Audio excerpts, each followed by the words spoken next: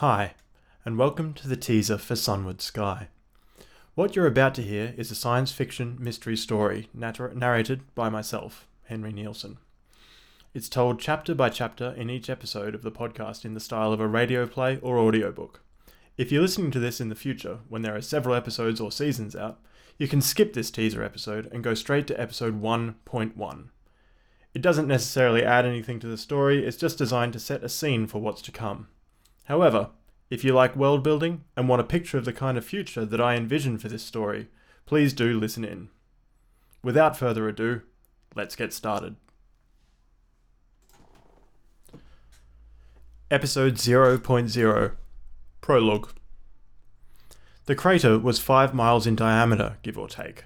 It was hard to tell from any vantage point you were likely to see it from with any detail. The central 3 miles were nearly featureless, a shock of white that shone with the blaze of a sun unencumbered by an ozone layer.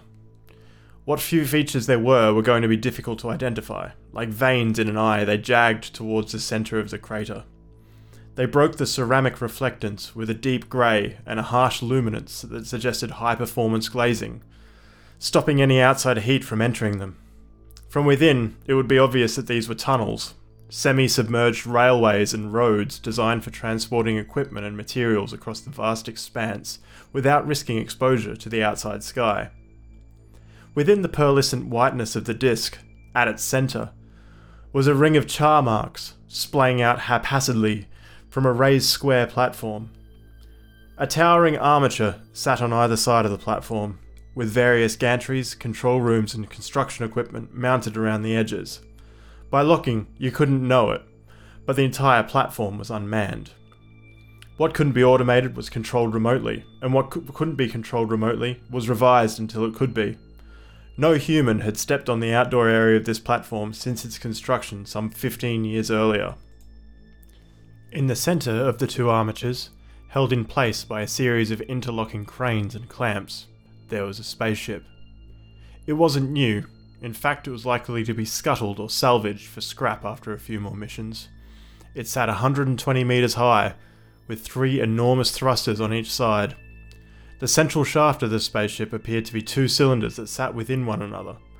The central was smaller, more solid, and was connected by a series of interlocking arms to the outer section. The outer section was divided into 3 parts evenly, with the rocket boosters syncopated between them. In the centre of one of these, there was a series of giant letters, though there was nobody near enough to see them, and there rarely was. The habit of painting the names on ships was more used for tradition than identification these days.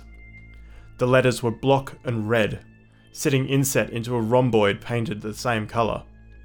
It stood out starkly in the blackness of the rest of the ship's detailing. It identified the ship. Sunward Sky.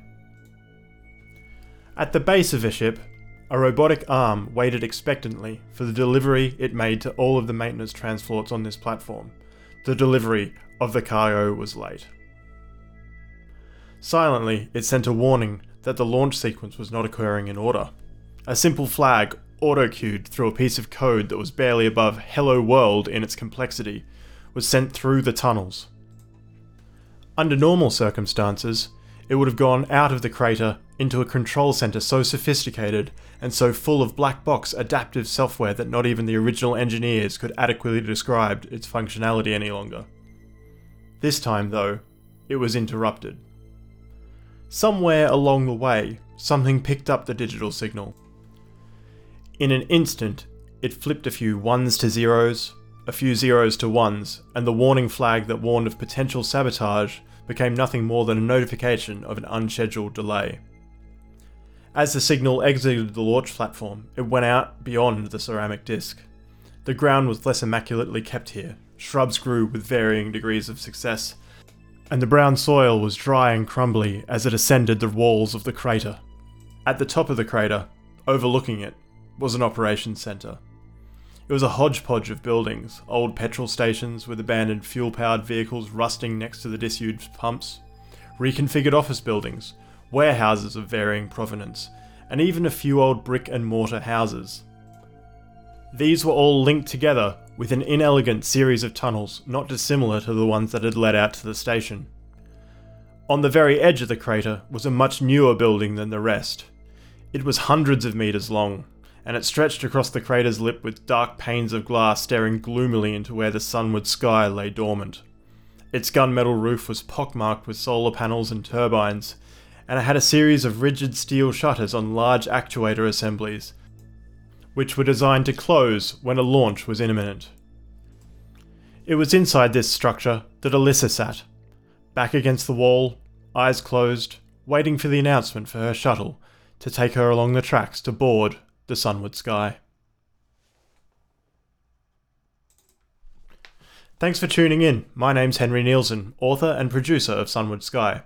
If you want to get in contact, you can follow me on Twitter or Reddit by the handle Hunting Sunrise, or on Instagram at hunting_sunrise. If you like this story, consider picking up my ebook novella Eleanor's Mind, available on Kindle and Kindle Unlimited. Again, thank you very much, and I hope you tune in again next time.